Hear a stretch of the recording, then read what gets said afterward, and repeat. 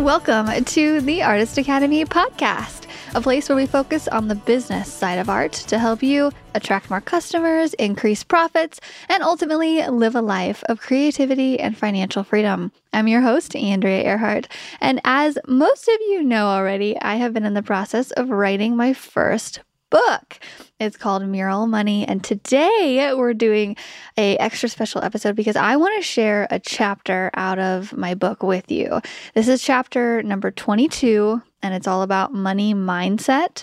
And I think it's just a really good piece or chunk of the book to share. It's actually almost an hour long chapter. It's very, very long. And it's right before the pricing chapter in the book. And I wanted to go over the mural money mindset or any kind of art money mindset, because the beliefs that we have, and whether it's, money abundance or scarcity or whatever we've grown up to, think of money as, it affects our pricing. And so I just wanted to share a couple stories about some of the money mindset shifts and blocks that I've had in the past that I've had to get over and break through in order to price some of my projects above $1,000, really, or $2,000, or $3,000, or $4,000, or $5,000, or $10,000.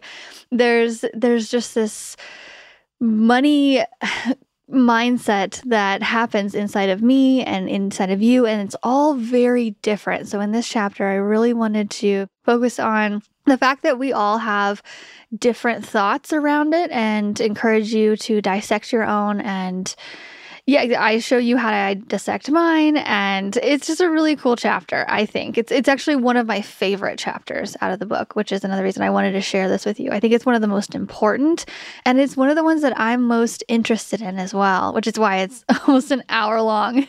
So I really hope that you enjoy this segment of it, and the book is currently finished. I wrote it in 6 months, and that was in hopes to get it to you before Christmas, which didn't end up happening. And I'm so sad about that. I wanted everybody to have a book wrapped in a big pink sparkly bow underneath their tree for the holidays, but it just didn't happen. And I tried, but right now I'm just kind of going through it's finished. We're going through the editing processes. I'm going back and forth with Amazon to make sure the cover is perfect. We're currently editing the audio version, and it should all be out sometime in January. I'm guessing mid-January, hopefully the beginning of January, but right now it's out of my hands. So I'm doing what I can, but I'm just playing the waiting game and trying to be very patient, because I'm just so excited for everybody to read this book, and because I put a lot into it, and it actually ended up being a 461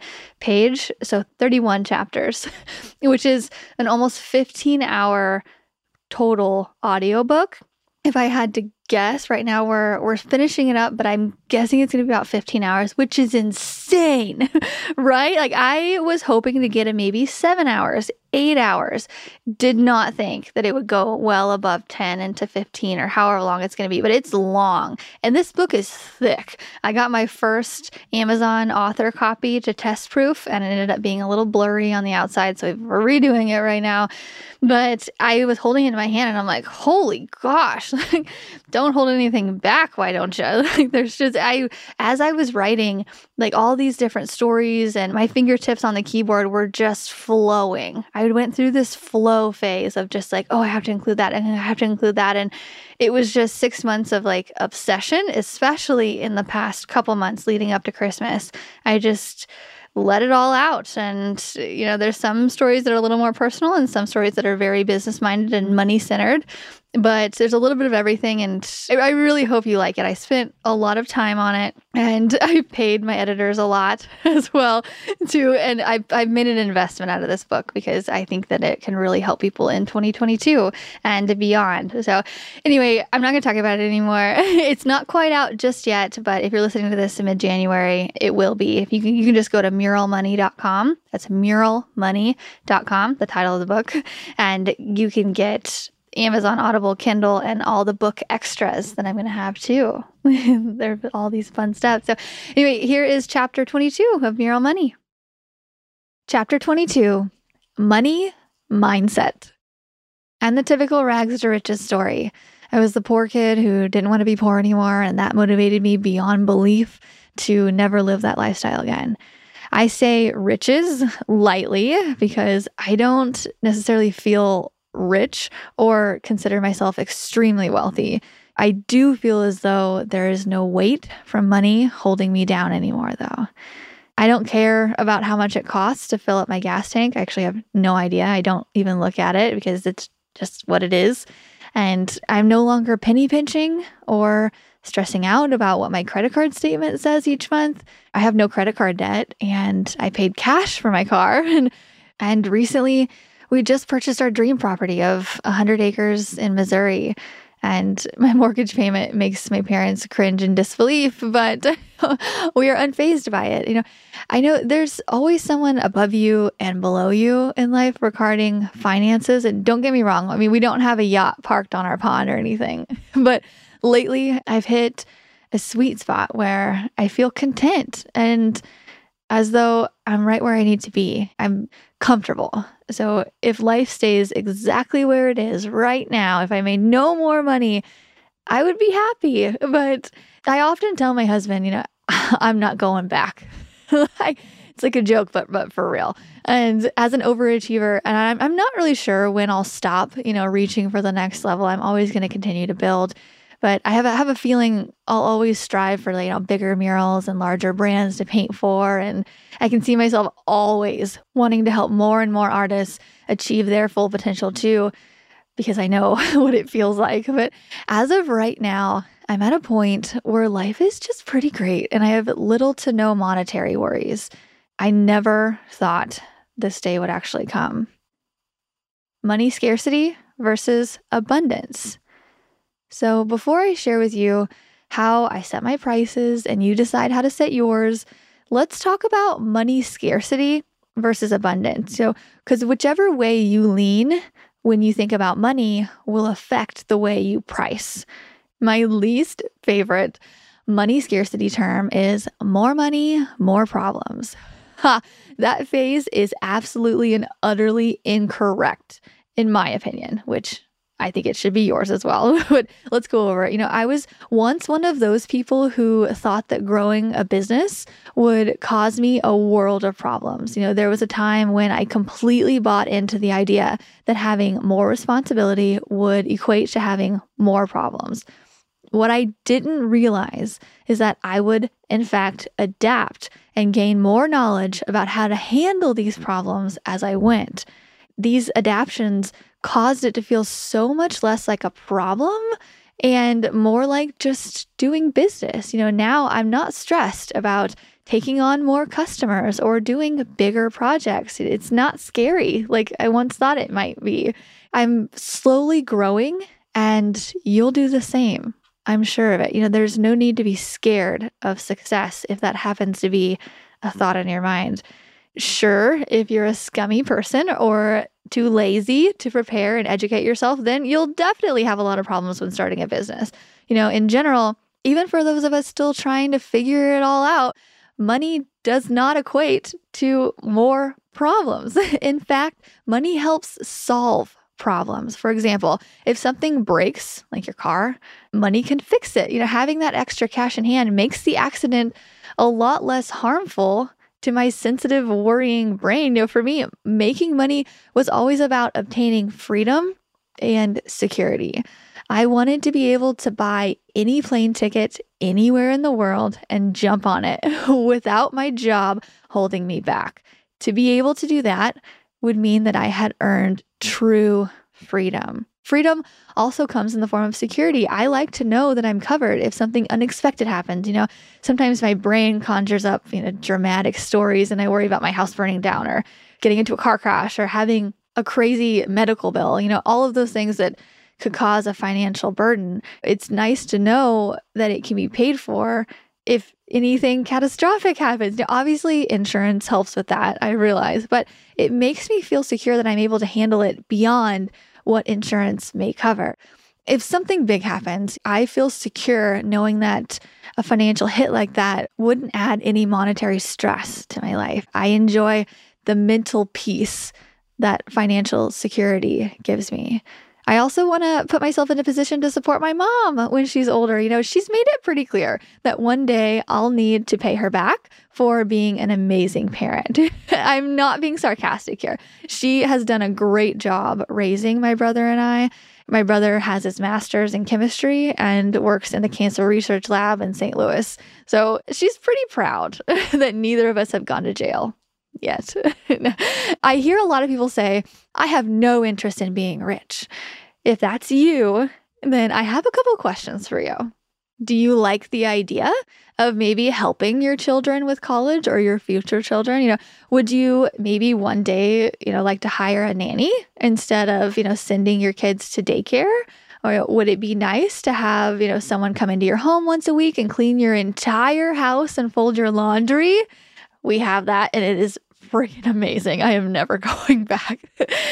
I would say that should be like number one on everybody's list. Hire a house cleaner that folds your laundry. Oh, it doesn't cost that much either. Like I think we pay like $200 a month to have our house cleaned like twice a month. Anyway, would you like to come home from work and relax while spending quality time with your loved ones? That, your house isn't a wreck, so you don't have to spend time with that. Would it feel good to completely pay off your house and car? Would you like to be able to take a vacation, maybe away from home, but maybe a couple times a year, maybe 2, 3, or 4? Let's dream big. Would you like to bring your family on vacation with you? Like, it can add up. Would you like to help your parents out with retirement when they are elderly? Does giving back to the people who have helped you the most sound appealing? Would it make you feel secure to be able to prepare a big nest egg for your own retirement? If you answered yes to any number of these, then I'm not convinced that you don't care about wealth. If you answered no to all of them, then you might be in denial. But I understand how incredibly privileged we are to even be able to talk about the ability to achieve these things. I've never experienced what it's like to be physically hurting because of the lack of money. We've always had food and clothes, and that's more than the 9% of the world that lives in extreme poverty, living on less than $2 per day. There's always someone above you, someone who makes less. And yeah, so I realize that this is a very privileged conversation, but let's jump back to the whole growing up poor thing. My little brother and I primarily lived with my mom in a trailer that she bought after she and my dad separated.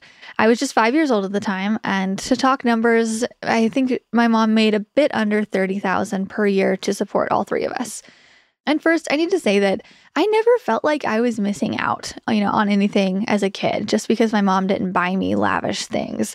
Actually, in grade school, I felt spoiled because I felt like my mom was going above and beyond for every birthday and Christmas. Plus, I knew that I was far from being the poorest kid in my class. By comparison, things weren't that bad. I did know that money was tight. I knew not to ask for things at the store because my mom's answer would be, no, we can't afford that. And I remember the year my mom got a raise that took us from free lunches at school to reduced lunches. I had no idea what this meant until my mom explained that I make too much for it to be free anymore. I had no idea until then that free lunches were for poor people and reduced lunches were for the people barely making it. From then on, I remember taking a mental note when the kids in my class would hand in checks to the lunch lady to pay for a semester's worth of lunches. I remember thinking wow, I bet their house has stairs. And that was my rule for being rich. If your house had stairs, then you were living the big life in my mind.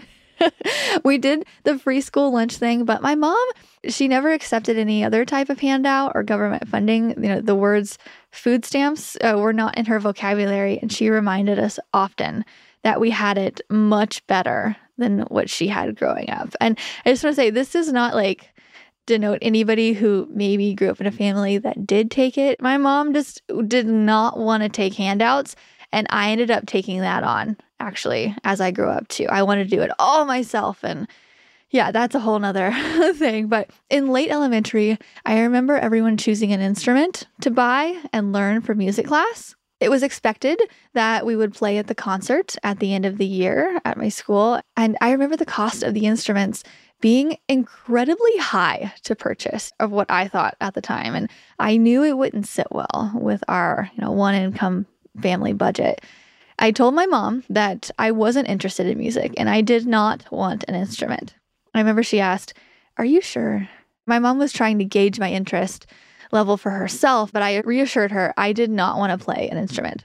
I remember then she said, "Oh, good. Those things cost so much, and then they just sit unused after you're done." She was likely right with her position. However, I was lying. I was interested, but it wasn't worth the financial burden in my eyes. I didn't even want to ask for it. I didn't want to put that on her. I still don't know how to read music. However, if I really wanted to go out and learn an instrument at this time, I could. I don't blame my mom in the slightest. I'm very lucky to have a mom who cares as much as she does, and she has pushed me into every other sport and academic program available. I use this music story as an example of the kinds of decisions I grew up making with a money scarcity mindset. We lived in a small town where almost 40% of the population was in poverty. Neighboring towns had an even higher percentage. And there were a few kids in my school who wore the same shirt almost every day. And we all knew why, but we didn't dare say anything because we all knew that we weren't far from that lifestyle. Oddly enough, being poor and, quote, roughing it was the cool thing to do. Living simply was something to be proud of. I remember people making comments about others that they considered to be well off or rich or the ones who had money. They would say things like, "They don't know an honest day's work in their life," or "rich people are snobby," things like that. And so as a kid, you're influenced by that. So that's kind of what I grew up thinking. There was this impression that the rich kids were unhappy and that they needed to buy all of these things to make up for it. Don't get me wrong, that small town was filled with some of the nicest people you've ever met. However, it took me a long time to heal and shake the rich versus poor mentality. It's kind of funny to look back at my perception of wealth back then compared to my current thoughts. After leaving that small town, I found myself in a variety of different wealth circles. I've gotten to know some very wealthy people, and I've experienced the other side of those judgments. Not all people with money are like this either, just like not all poor people are judgmental. This is just my experience, but I have heard some unfounded comments about poor people being lazy. And there's also this misconception that poor people without money are uneducated.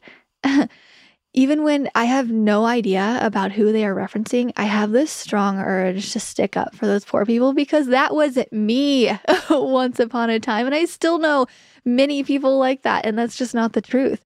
During these conversations, I often think to myself, don't they know that some of the nicest people I've ever met live paycheck to paycheck? Like, don't they know that some of the hardest working people live in tiny homes and drive cars that are 10 plus years old? Those people don't care about having new things or making money, or do they? I don't know. Are they just doing what they know because that's what their parents did? I don't know. Some money terms I believe to be absolutely correct are money isn't everything. I agree. It's not. Another one is the best things in life are free. Okay, don't misinterpret my obsession with freedom and security for greed. I'm not greedy. I'm well aware that my family and friends are worth more than my yearly income. There's a time to grind and make money and do the hustle thing, and there's a time to focus on quality time with them. Third, you have to spend money to make money. Absolutely true. Canvases, paint, and any other type of supplies cost money. However, it's not enough to just spend it. It needs to be spent wisely. In college, if my account dropped below $1,000, I would really start to get anxious. That's where my money level was at the time. I was working while going to school. In addition to that income, I took out a small student loan every semester just to help pay rent and do groceries. And at the end of every semester, my account would drop right below $1,000. And I would start to wonder how I was going to make it through the next couple of months.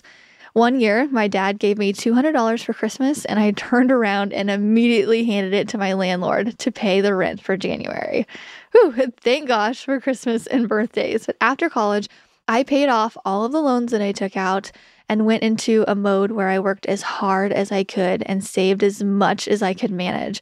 For the first time in my life, I was making good money through my art. And at one point, I had over $60,000 saved up in my savings account with no debt as just a 27-year-old. I held on to that poor kid mindset and was so scared of getting my bank account below $1,000 again that I saved everything. When I was in saving mode, I hated the idea of spending money on anything, a business website, more classes, paint supplies, or even wasting time by practicing at home. I just wanted to be out making more of it. That mindset held me back. And it'll hold you back too if you're not careful. I understand that penny pinching is sometimes necessary, and I'm definitely not encouraging anyone to rack up a credit card bill.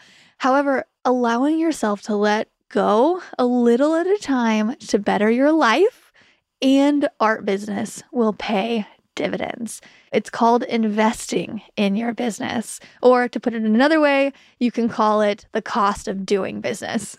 For example, not creating a website because it costs money is blocking you from customers finding you and purchasing your services. If someone with a bigger company is recommending you for a job, they'll want to pass along your website to the manager and boss to look at. You would rather have someone pass along your professional site than your Facebook page. Trust me. Is your computer slow and crashing every now and then? Are you putting off getting a new one because you won't want to add to the expenses? This was me not very long ago. Actually, my Mac was around 8 years old and still ran great, except for the fact that it would freeze up every time I tried editing a large file. I didn't have the capacity for the videos that I was creating for social media and through the Artist Academy. I was doing a lot of videos. But almost weekly, I would have to do a computer cleanup and delete all the files to make room for new ones. At one point, I bought an external hard drive to try to sneak around the issue. However, every other time I went to save a large file, still, I would need to stop and move things around so I could save my work. The computer would often freeze and I would be wasting my time waiting for it to reboot. Finally, after a while, I had enough. I bought a new Mac with a very large built-in storage system and told myself, it's fine. It's a tax write-off. I justified that purchase further by breaking down the price and how much time it would save me. I knew that this purchase of about $1,500 would last me for, 5 years or more? Macs are pretty sturdy. So at least 5 years, right? In turn, I would be paying $300 per year to have a computer that was faster and didn't freeze up and didn't give me a headache while trying to complete my job. I paid for it up front, but that investment saved me so much time. Therefore, it saved me money. Spending money saves time. So to further my point, I was making about $85 per hour at the time of the computer purchase. And to further my point, I was making about $85 per hour at the time that I purchased this new computer. I would have only needed to work 4 hours per year to pay for that computer. That's it. Those 4 extra hours would have likely been wasted anyway, waiting for my old computer to reboot if I hadn't, purchased a new device. But more importantly, it just makes it easier to do my job and make more money. How many hours would you save by purchasing a projector? How many hours would you save by sketching on an iPad rather than with a pencil and paper? Let me tell you, that undo button on the iPad, life-changing. Saves so much time too. Would buying a phone with a decent built-in camera make your videos higher quality? Sometimes investing in what will save you time and help you step up your game is well worth it in the long run. I'm not saying to go out and buy the newest upgrade every year. Simply ask yourself, will this expense make me money in the long run? Or will it save me time? Or will it keep me from getting a headache? Will it help me love my job more? Which will, in turn, save money. If the answer is yes to any of these, then just go buy the dang thing. You'll make it back later.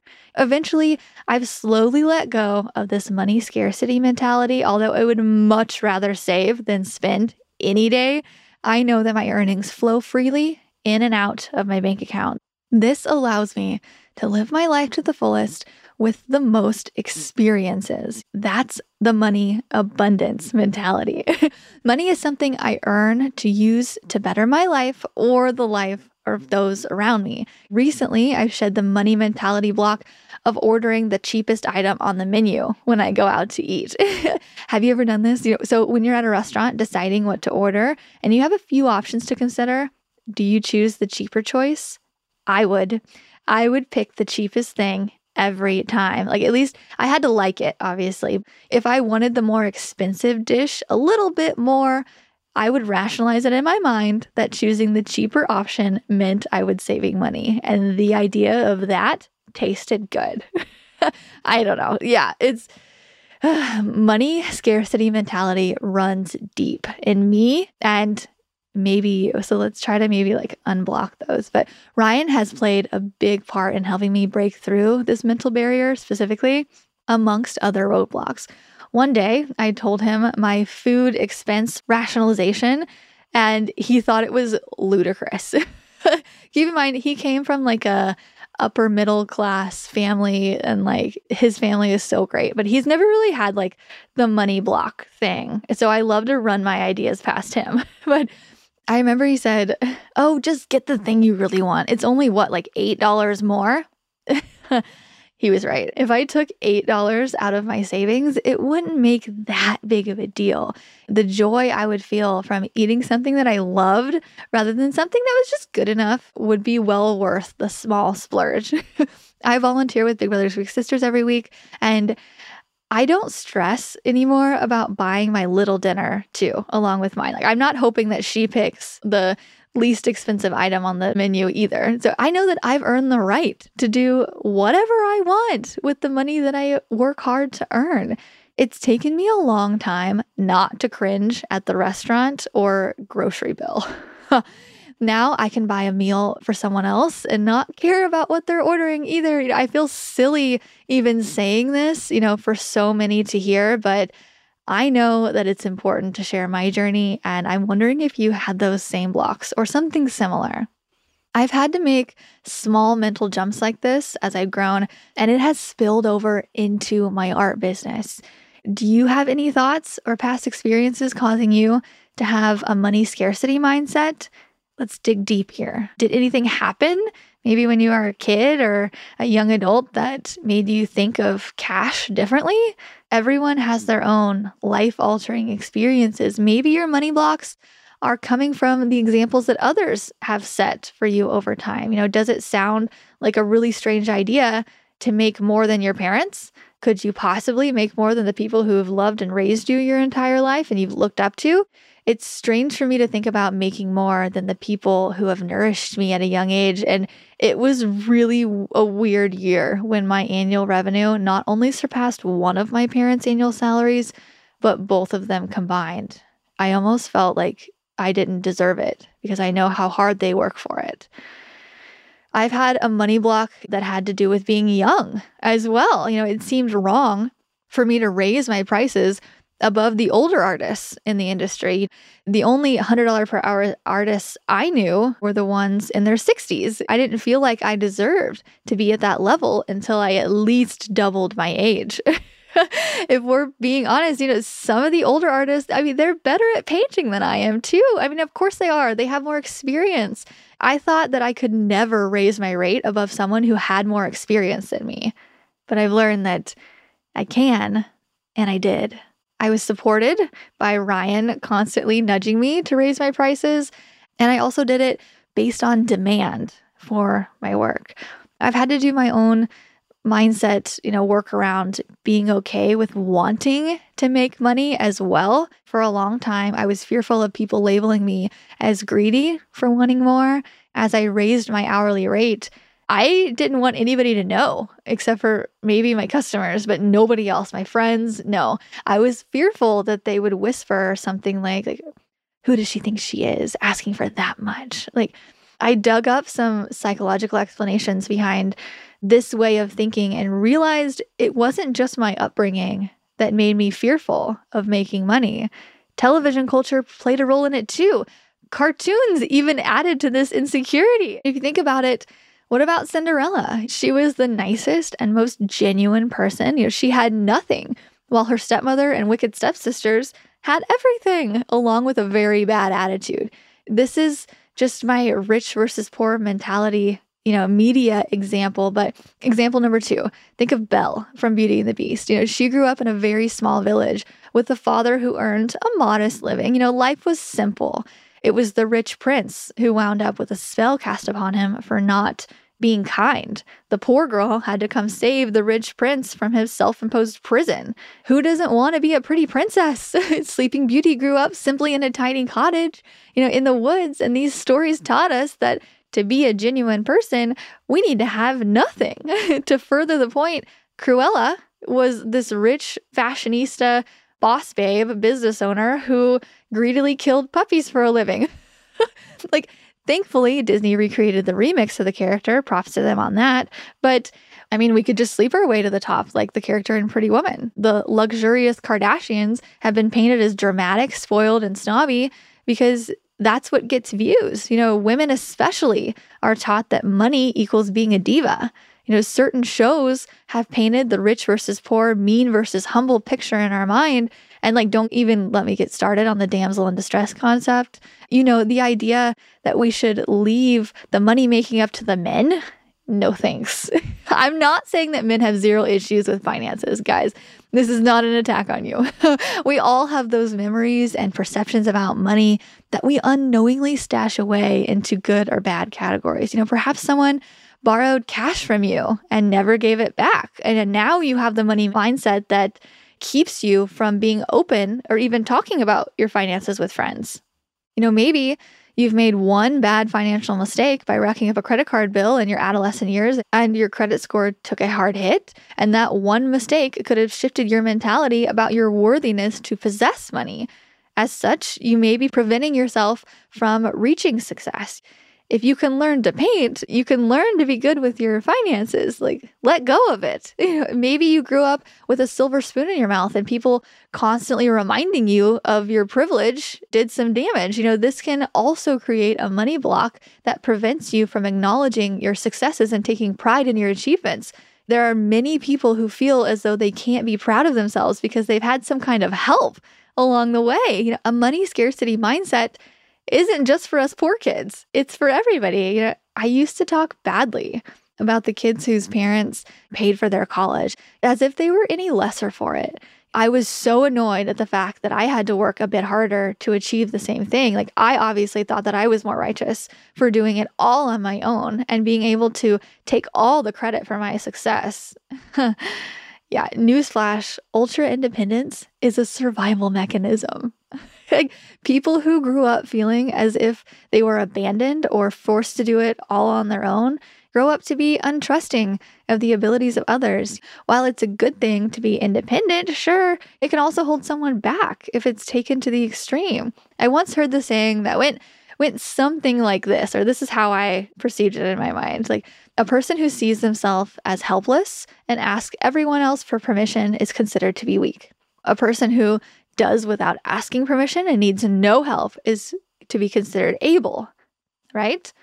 On the other hand, however, the person who knows what needs to be done and allows others to help in the process is amongst the smartest of them all. Ugh, I feel like I was being attacked when I heard that. I was like, oh my gosh.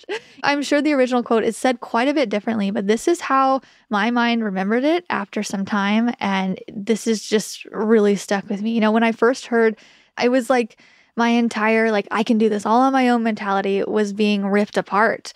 Accepting help from my art business in the form of constructive criticism and shifting my money mentality has made all the difference.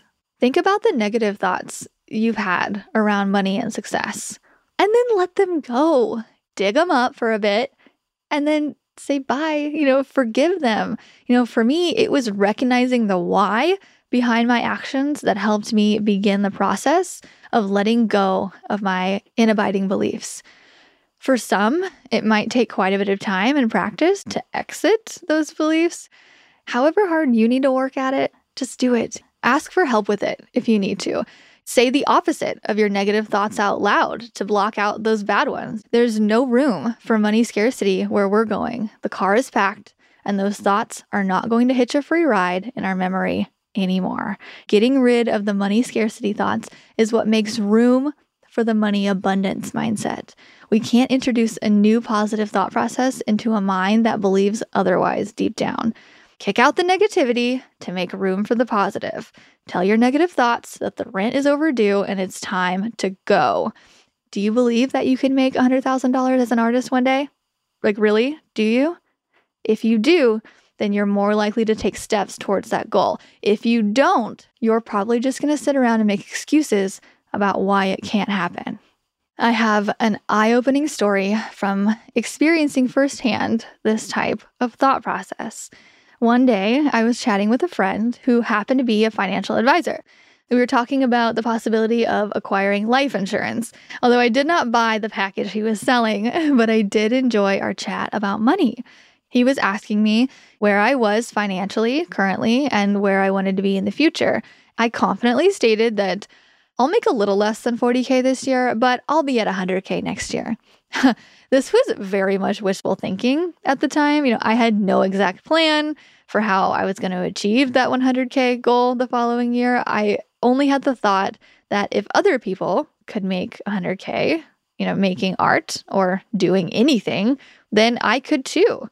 In the previous months, I had calculated how much I would need to make per day to add up to that $100,000 within a year. And I specifically remember the exact position I was in, sitting on my bed while I typed the numbers into my phone's calculator. The answer was $385 per day if I worked 5 days a week for an entire year. That number seemed outrageous to me at the time. However, I was prepared to work 7 days a week if I had to. I had a goal and somehow I was going to figure it out. I told my closest friends and parents of my goal to reach 100K, and all throughout the year, I believed that it would happen for me. At this time, I had maybe made just a couple of $1,000s selling art. At this point, I was mostly working promotional gigs that paid around $20 an hour or $200 a day.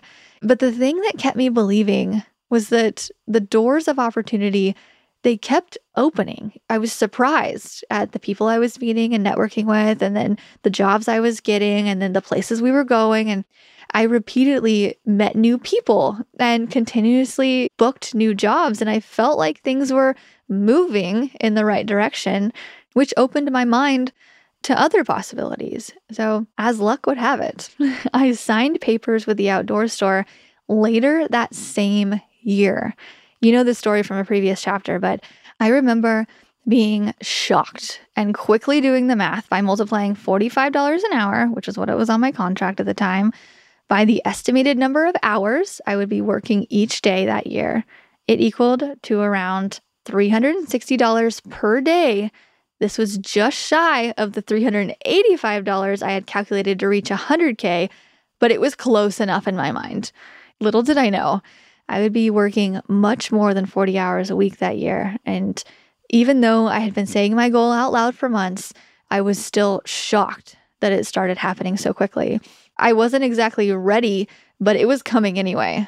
After a couple of years working at the outdoor store, after it was time to spread my marketing wings locally, I said the goal out loud again, but added, I want to continue making $100,000 as an artist, but this time I want to do it while sleeping in my own bed at night. Being a traveling artist had been fun, but I wanted to have a life too. I started saying my goal out loud and getting scrappy all over again. I spent a little over a year painting small local projects to help build my name, and I wasn't making as much, but at least I was home most of the time. I made about $40,000 that year, $70,000 the following year, and then back up to $100,000. It didn't happen immediately, but eventually I worked my way back because I believed that I could. And my business has only grown since. What would happen if you started saying your money goals out loud? I'll tell you. First, it would help you believe that what you're saying is true. By saying it, you're ultimately talking yourself into it. Secondly, you're putting it out there for the universe to catch wind. I will say, I received less skeptical looks the second time I announced my 100K goal compared to the first time. This is because I had already achieved it once, although the second time was much more difficult because I did not experience one big stroke of luck. Instead, I had small wins that continued to add up the more I worked for it throughout a few years. Try saying a goal out loud and start with something small. Come on. Well, what else do you have to do today? So pick out a dollar amount and then pick a date. For example, I want to receive a $500 commission by the end of next week. I actually do this kind of thing all the time, and it's scary how well it works. Now, simply wishing isn't where the task stops. There's magic to it, but the luck fairy needs to see us working, right? The key to making money is to set a goal first and believe it's possible, then take inspired action. I wasn't saying, I'm going to make $100,000 a year while sitting on my ass all year or working for someone else. I was out trying to make it happen. The way it happened wasn't always, it didn't go as planned, but I was up and moving. Make a goal, believe it's possible, then try something you've never done before to try to make it happen. Go ask a restaurant to display your canvases. Finally start painting and posting on social media consistently. Give the luck fairy something to work with. I just want to also warn you that these opportunities will come and you might be blocking yourself from seeing them. Let me explain. So after painting consistently for a while and building up my broad customer base, I decided that the perfect jobs for me were those around the $5,000 mark. These were typically big logos or murals or large canvas commissions, and pricing these projects at $5,000 gave me enough time to make them look really great without getting bored with it. So I'm no longer a fan of just showing up at the same job site every day for months. I don't know. Yeah, it's just not my thing. But I could finish these $5,000 projects in around 5 days or so, and life was good. So I shouted, informing the money gods of my hope to start receiving more projects like this. To take inspired action, something I did was, besides the normal day-to-day, I started, resharing some of my bigger projects that I had done in the past on social media, remembering that people ask for what they see. I figured this was a good step. And a couple months later, I realized that I was indeed receiving a few of these $5,000 projects I had been asking for. I just wasn't seeing them clearly. I was undercutting myself when receiving these. So I was trying to give my customers a deal and pricing these bigger projects just shy of my goal. I was often shorting myself by a few $1,000s sometimes. I was turning these $5,000 projects that were indeed coming at me into something cheaper than what I should have been. I finally came to terms with my own money block around the idea of being paid $5,000 for one thing. Even though I had been paid that amount in the past, it was still hard for me to quote those projects, with such a high price tag because that price seemed a bit far up there. I felt more comfortable in the $1,500 range if I was being honest with myself. So when the bigger jobs came, I was simplifying the jobs without even being asked to do so. By doing this, I was making my $5,000 pieces into $1,500 pieces. I assumed my customer had the same $1,500 budget as my mind did. And once I realized this, I corrected it for future projects. I thought, okay, now I am really ready. Okay, bring it on. Let's do this. Here's another story for you. One big goal of mine, lifetime goal, has always been to build a big house on a piece of land in the country, just outside the city. After bringing this up to Ryan, we made a 5-year plan to buy a piece of land with the goal to build a house one day. We already had our eye on a 40-acre lot in Rogersville, Missouri, just 25 minutes away from our current home. And we both agreed that the house would be modern with 2 floors, including a basement and a large deck out the back and a man cave for Ryan, of course. We also wanted an even larger art studio and something fun like a trap door or a secret room. And I remember when we made these plans, I joked, I was like, well, we got to put in a cat door too, since we had just installed one in our current home. We were dreaming big and had full intentions to make that dream come true one day. We were planning to spend a little over $1 million on this property and new home. And the idea of that made my head spin. But we had time. Like, we were playing the long game. I am fully invested in the long game. So I put the house, including the new art studio, on my vision board. I also added it to my Pinterest board, and I even made a mock-up of the floor plan. I was so excited. I was so obsessed. I shared the floor plan with my friends and my family, and even I put it on my social media stories. I was just like, oh, I'm so excited to one day be able to do this. So I also hung it up in my studio. So I literally printed it out and sat it next to my desk. And at the time, my entire studio was our spare bedroom. By now, I knew the power of saying my goals out loud. And again, I underestimated how quickly it could happen. To make a long story short, the land that we were hoping to buy didn't turn out to be a sure thing. This sent us on a quick search just to see what else was out there with no actual plans of buying anything. Well, through a family connection, we were introduced to a retired couple wanting to sell their house and land. They had built a beautiful home on 100 acres out in Rogersville, just 25 minutes from our current home. And this house happened to be built with 2 floors, including a basement, a large deck out back, and a man cave, of course. It also happened to include a very large empty space where I could turn it into an art studio. Also, it had a secret room under the stairs and a cat door. It was just as we planned, with a price tag of a little over $1 million. I thought, wait. Oh no, I am not prepared for this yet. Although we didn't feel ready, we bought the house and property anyway. The process was smooth despite my head feeling like it was literally going to spin off my body. My thoughts kept telling me things like, I grew up in a trailer. I don't need this to be happy. This is too much. I mean, this is exactly what I wanted, but now that it's here, I'm second guessing it, and I'd feel much more comfortable if we just waited until we were fully ready like we had planned. For a couple of months surrounding the biggest purchase of my life, I decided that I needed to work my ass off to be able to afford it. In my head, there was no way I could have an easy work life and still be able to pay a mortgage like that, despite the bank already having confidence in us and Ryan's constant attempts to calm me down. I painted more in those few months than I had ever done before. Quickly, I burned myself out. I calmed down eventually and realized how, even without my added efforts, we were fine. We were even able to still travel just as much as before. I thought that getting married and owning a home would steal away my ability to travel and explore.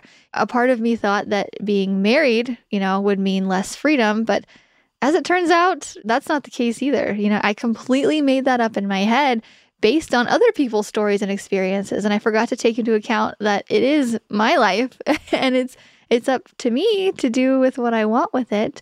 And I wanted to continue to take 2 months off out of the year, to get away and explore. And I've been doing that for years, and I still have no plans of stopping. Buying a house didn't change that. Getting married didn't change that. Like, nothing has. And after exploring around 40 countries so far, I still have a bucket list of places that I absolutely must see before I die. Egypt, Argentina, and Norway are just a few, and including every single country in Southeast Asia. Thailand is my absolute favorite, if you're wondering. They say money can't buy happiness, but we're pretty freaking happy with everything right now. And I mean, we were happy in a small house too. However, that happiness level has escalated a bit, if I'm being honest, since we've made the move. And I'm saying this despite the money scarcity voices still in my head saying things like, you can't say that kind of thing out loud. You'll seem materialistic. When these thoughts pop into my head, I combat them by saying out loud, I am not. I am just happy, living my own life on my own terms. Oddly, sitting in a big studio helps expand my brain to dream even bigger. And I don't mean this in terms of like purchasing a bigger studio or bigger home, but more in relation to the art that I'm creating. We were barely moved in when I had the idea of hosting a mural meetup where members of the Artist Academy could stay with us and learn to paint. We had this giant space that we were about to purchase, so why not fill it with artists? Right? I mean, 30 artists showed up to help break in our new home, and we painted a mural project together in the next town over. Like, that's pretty cool. I mean, why do you want to make money? Be honest with yourself. Is it to afford nice things and wild experiences? If so, that's fine. Or does the idea of making more money per hour and ultimately working less sound tempting? I've met artists who want to paint just one mural a week to replace their desk job. It's possible. Murals are very profitable. Maybe your dreams are extremely different from mine. Whatever they may be, let's get rid of the money scarcity mentality and welcome the idea of wealth into our lives. Even today, I still have a ways to go with my own mindset blocks, but I no longer think of money or achievement as a bad thing. I'm not greedy for wanting to live my life on my own terms, which makes me confident to ask for and work for it. Everyone has a choice. I choose this. Giving quotes based on your own wallet. We all have our own specific opinions about what things should cost. Growing up, I was unknowingly trained to try and get the best deal possible whenever purchasing anything. Sales racks and discount bins were often the first places I gravitated towards when walking into stores. We even went clothes shopping for summer clothes in the fall because that's when you would find them heavily discounted. We linked cheapness to intelligence. That is, we thought we were smarter for finding things at a lower cost. I mean, it seems rational if you think about it that way, right? Stretching $1 as far as you can go isn't necessarily a bad thing. However, I knew that I had to untrain my brain from this way of thinking if I ever wanted to make good money as an artist. Art is a luxury, let's just be honest about it, and shouldn't be given sale rack prices. There's a difference in thinking, I want to get a deal versus I want quality and I don't mind paying for it. Training your brain to accept that quality is often worth the money will have a positive impact on your art business. It's not enough to know, what to charge people for your art, but you have to also feel and believe that your artwork is worth that price. It took my husband repeatedly telling me that I was too cheap in the nicest way possible for me to consider raising my prices in the middle of a year. We would compare the cost of what his business spent on office supplies to my mural prices. It took a while for me to understand, but I'm thankful that I had him in my ear pressuring me to charge more. So now I want to be that little bug in your ear. Did you know the average price for a medium to large exterior lighted sign is between $20,000 and $30,000? Average price.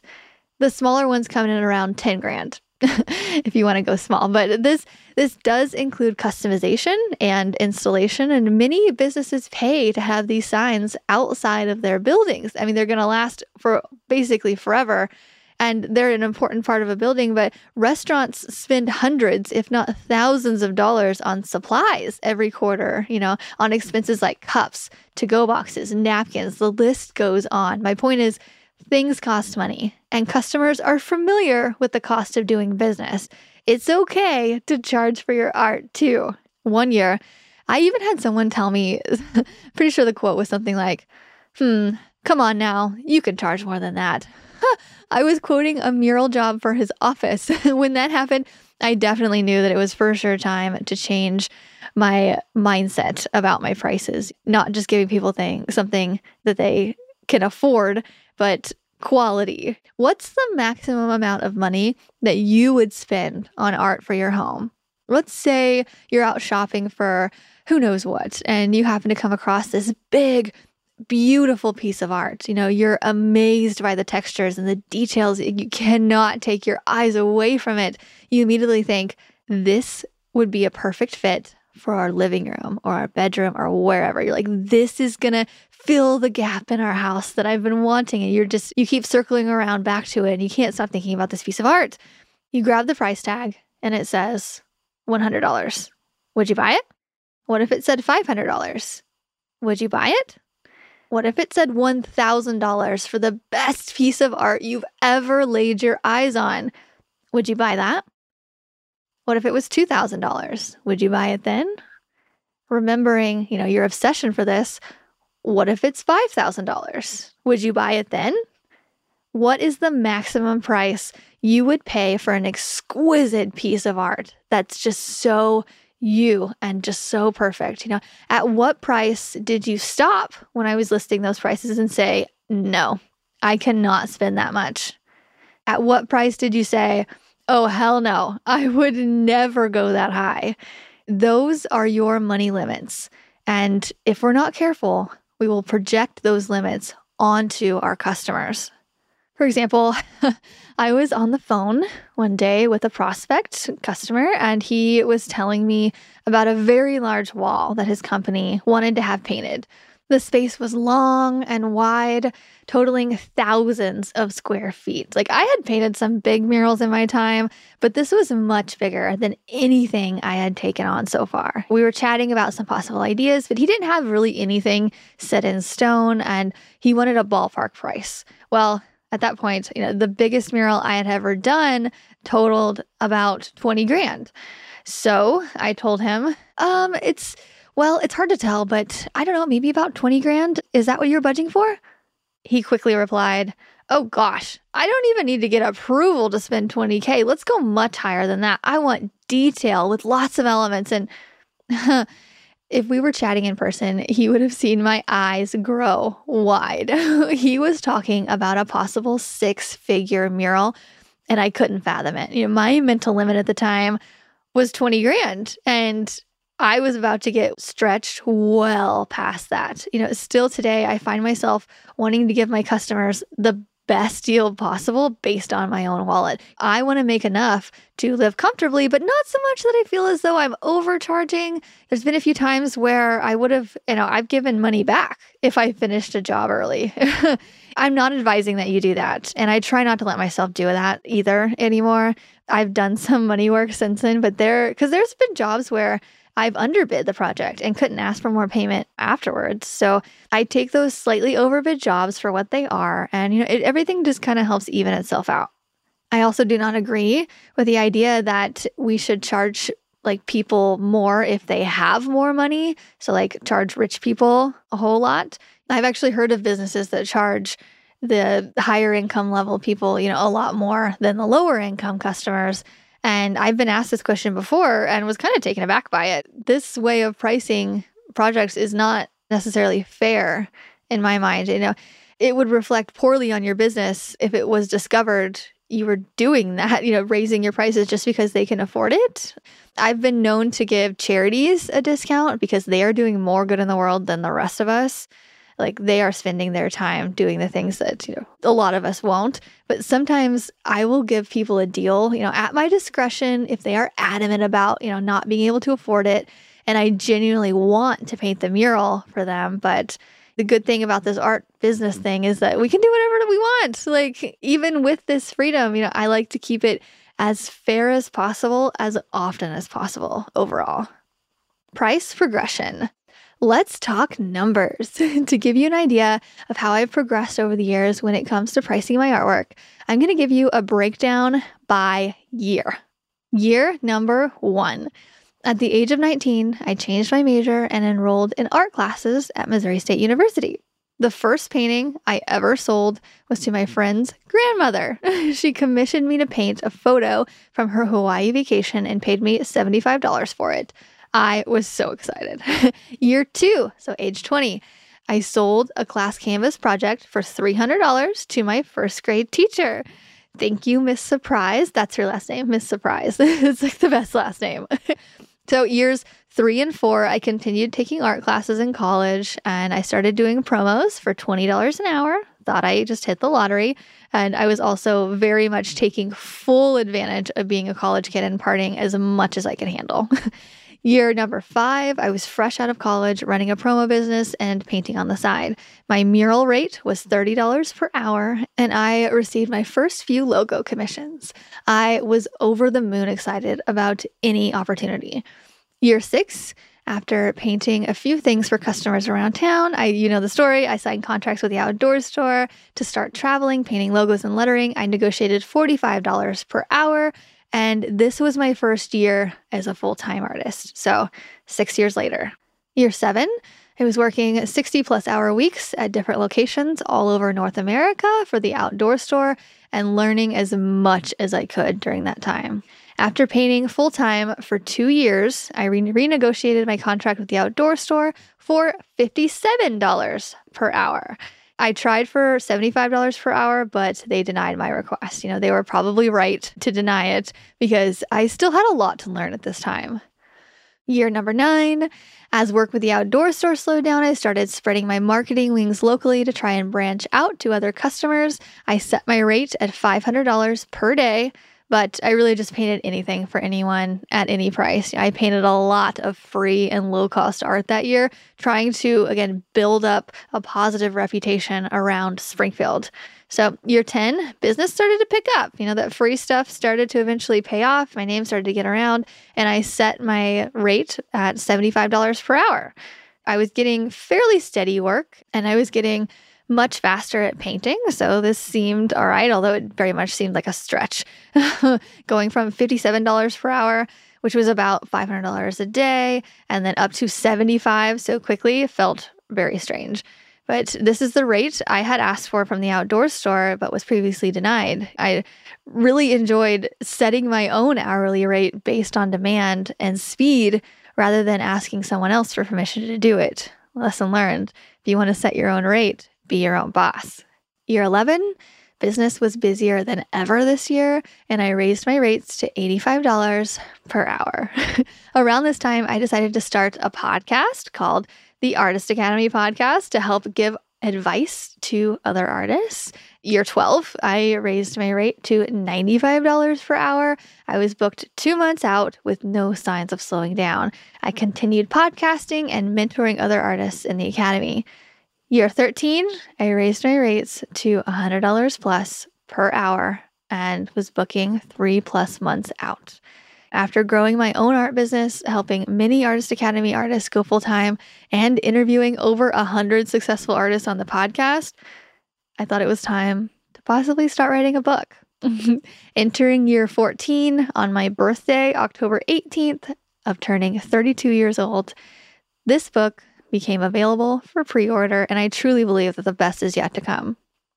I wanted to give you this timeline as a way to inspire you and just show you the numbers behind it. You know, oftentimes it'll happen much quicker for you if you already know what you want to do and can take steps towards it, you know, because for the first few years of my painting career, I enrolled in painting classes at MSU because I had no idea what was possible. I was just finding my way, and that was just part of the process. And again, I'm not advocating for you to go out and enroll in college. You know, your learning path may be very different than mine. It may be faster, maybe slower, like everybody's different. But in addition, this timeline shows the progression of my rates. You know, so many artists, they want to rush things and make $100 an hour after just a few months or maybe even a couple years of taking their art business seriously. It just typically doesn't happen that way, but it will eventually.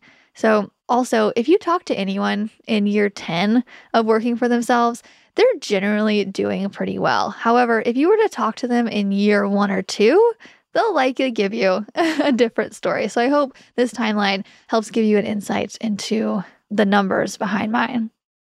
And that's it. That is chapter 22 of Mural Money. And I hope that it got you thinking and it got those wheels turning and maybe helped you reveal some of your own money blocks so we can all move forward and we can all work on our pricing this coming new year. And we're going to give it our all. I have a couple special things coming in January 2022. So after writing the book and after I got that off my shoulders, there were so many things I wanted to do that I just kept saying, okay, after the book, like all between cooking or, you know, doing any special projects or Netflix or anything. I was like, okay, I will do that after the book is done. And now that it's done, I get to focus on other things. This project that I am going to be working on in the Artist Academy, it's going to be some kind of up-level experience. Right now in the Academy, it's $32 a month, and it's designed to help artists basically just get started in the art world, with murals, with prints, with all the things. I want to help artists go from 0 to 100K. Right? I want to help them build a website, just the basic stuff to get them going and to help artists out in the first couple of years of, trying to make this art thing work, because it can be very frustrating. So we have a community and we have all of that. But this year I want to offer some kind of up-level experience, and I'm still working through it. I'm still trying to figure out how I'm going to do it, who's going to be involved and all of this. But my vision is to have a small group, so maybe less than 10, that I meet with, and we talk about really up-leveling in 2022, especially in the first quarter. And I would like to meet with them and just discuss things like money blocks, but make it a more personal level. So in the Artist Academy, how it is right now, it's group coaching, and there are some that I talk one-on-one, and we message on Instagram and in the group and all that. But I want to get on calls with people, and I want to really dissect what's holding them back and why they're not having 6-figure years yet, and why they're not having 5-figure months. Because I know that it's possible for a lot of artists, and we've proven that so far with Lissa and Chelsea and plenty others in the Academy. Like, they've gone from a startup to making these $10,000 months. And that's my goal for this year. I want to help more artists make those $10,000 months, because that is really exciting to me, because I am currently feeling the weightlessness of not having to worry about money as much, not caring about all the little stuff, all the little worries that come with the monetary worries. And I want to help other artists live a creative life and have financial freedom. So that's what I want to do in 2022. And I think a good way to do that is to work with those artists more one-on-one. And we're going to talk about specific plans for their art business and specific next level steps that they need to take. And this is based off of, the journeys that I've took, or, the conversations I've had with other podcasters or artists and all of that. And if I can't help them, I'm going to bring other people in, because as you've listened to the podcast for the past 3 years that we've had it out, it's been almost 3 years. I have a very large network of artists who are just badasses and doing amazing things in the world. And so I can call on them, like people like Maria Brophy and just a variety of people. So if an artist who is in this up-level group really wants help with licensing, I can do that. I'm going to start working with artists about NFTs. And I just want to create this up-level experience that's not as much getting people started, because we have all of that in the Artist Academy. Like, people in the up-level experience are going to know how to paint. They're going to not be needing help with their first customer. They're not going to be needing help making a website. None of the basic stuff. I want to work with the artists who want more. They have got a taste of it. They're booking jobs here and there, and they want more. They want to be booked out 3 to 6 months. They want more money. They want, to diversify their income with different things. Like, I want to work with the more high-level artists a little bit in 2022, a lot in 2022, but also keeping the Academy going, so just 2 levels, so for the artist who needs help just getting up and going, we have the Artist Academy. Super cheap, $32 a month. Like, that's so stupid affordable. And then we'll have the up-level experience. No idea how I'm going to price it. No idea what it's going to look like exactly. But we're going to start that. I'm guessing February of this year. I want to work with artists for 90 days at least, because nothing can happen in a week and nothing can happen in a month, right? Like, you need time. And so a 90-day experience starting in February. That's what's coming. I'll let you know more about it. But if you're an artist who wants more and you think this might be interested in you, message me and we can talk about it. And I also want feedback on what you need and how I can provide for you, because I want to get that text from you that says, I just had my first 5-figure month. Thank you so much for assisting me. Or, just those texts, I've gotten many of those. Those are just like, oh, like they just get me right in the heart. I'm like, oh my gosh, like it's just, so that's what I want to work on in this coming year, and more about that later. Anyway, I hope you enjoyed this chapter out of my book coming out soon. Yep, all the things. And yeah, I'll see you guys next year. Next year. Holy crap. Okay. All right. Hope you have a great rest of your week. I hope you party hard on New Year's or relax or do whatever you want to do. Do something for you, because I am taking a break currently and I'm just taking some me time, and then I'm going to hit it hard in January for the 31-day challenge. Who's ready for that? All right. That's it. Muralmoney.com to updates on the book, all the stuff. And I'll check you guys out next week.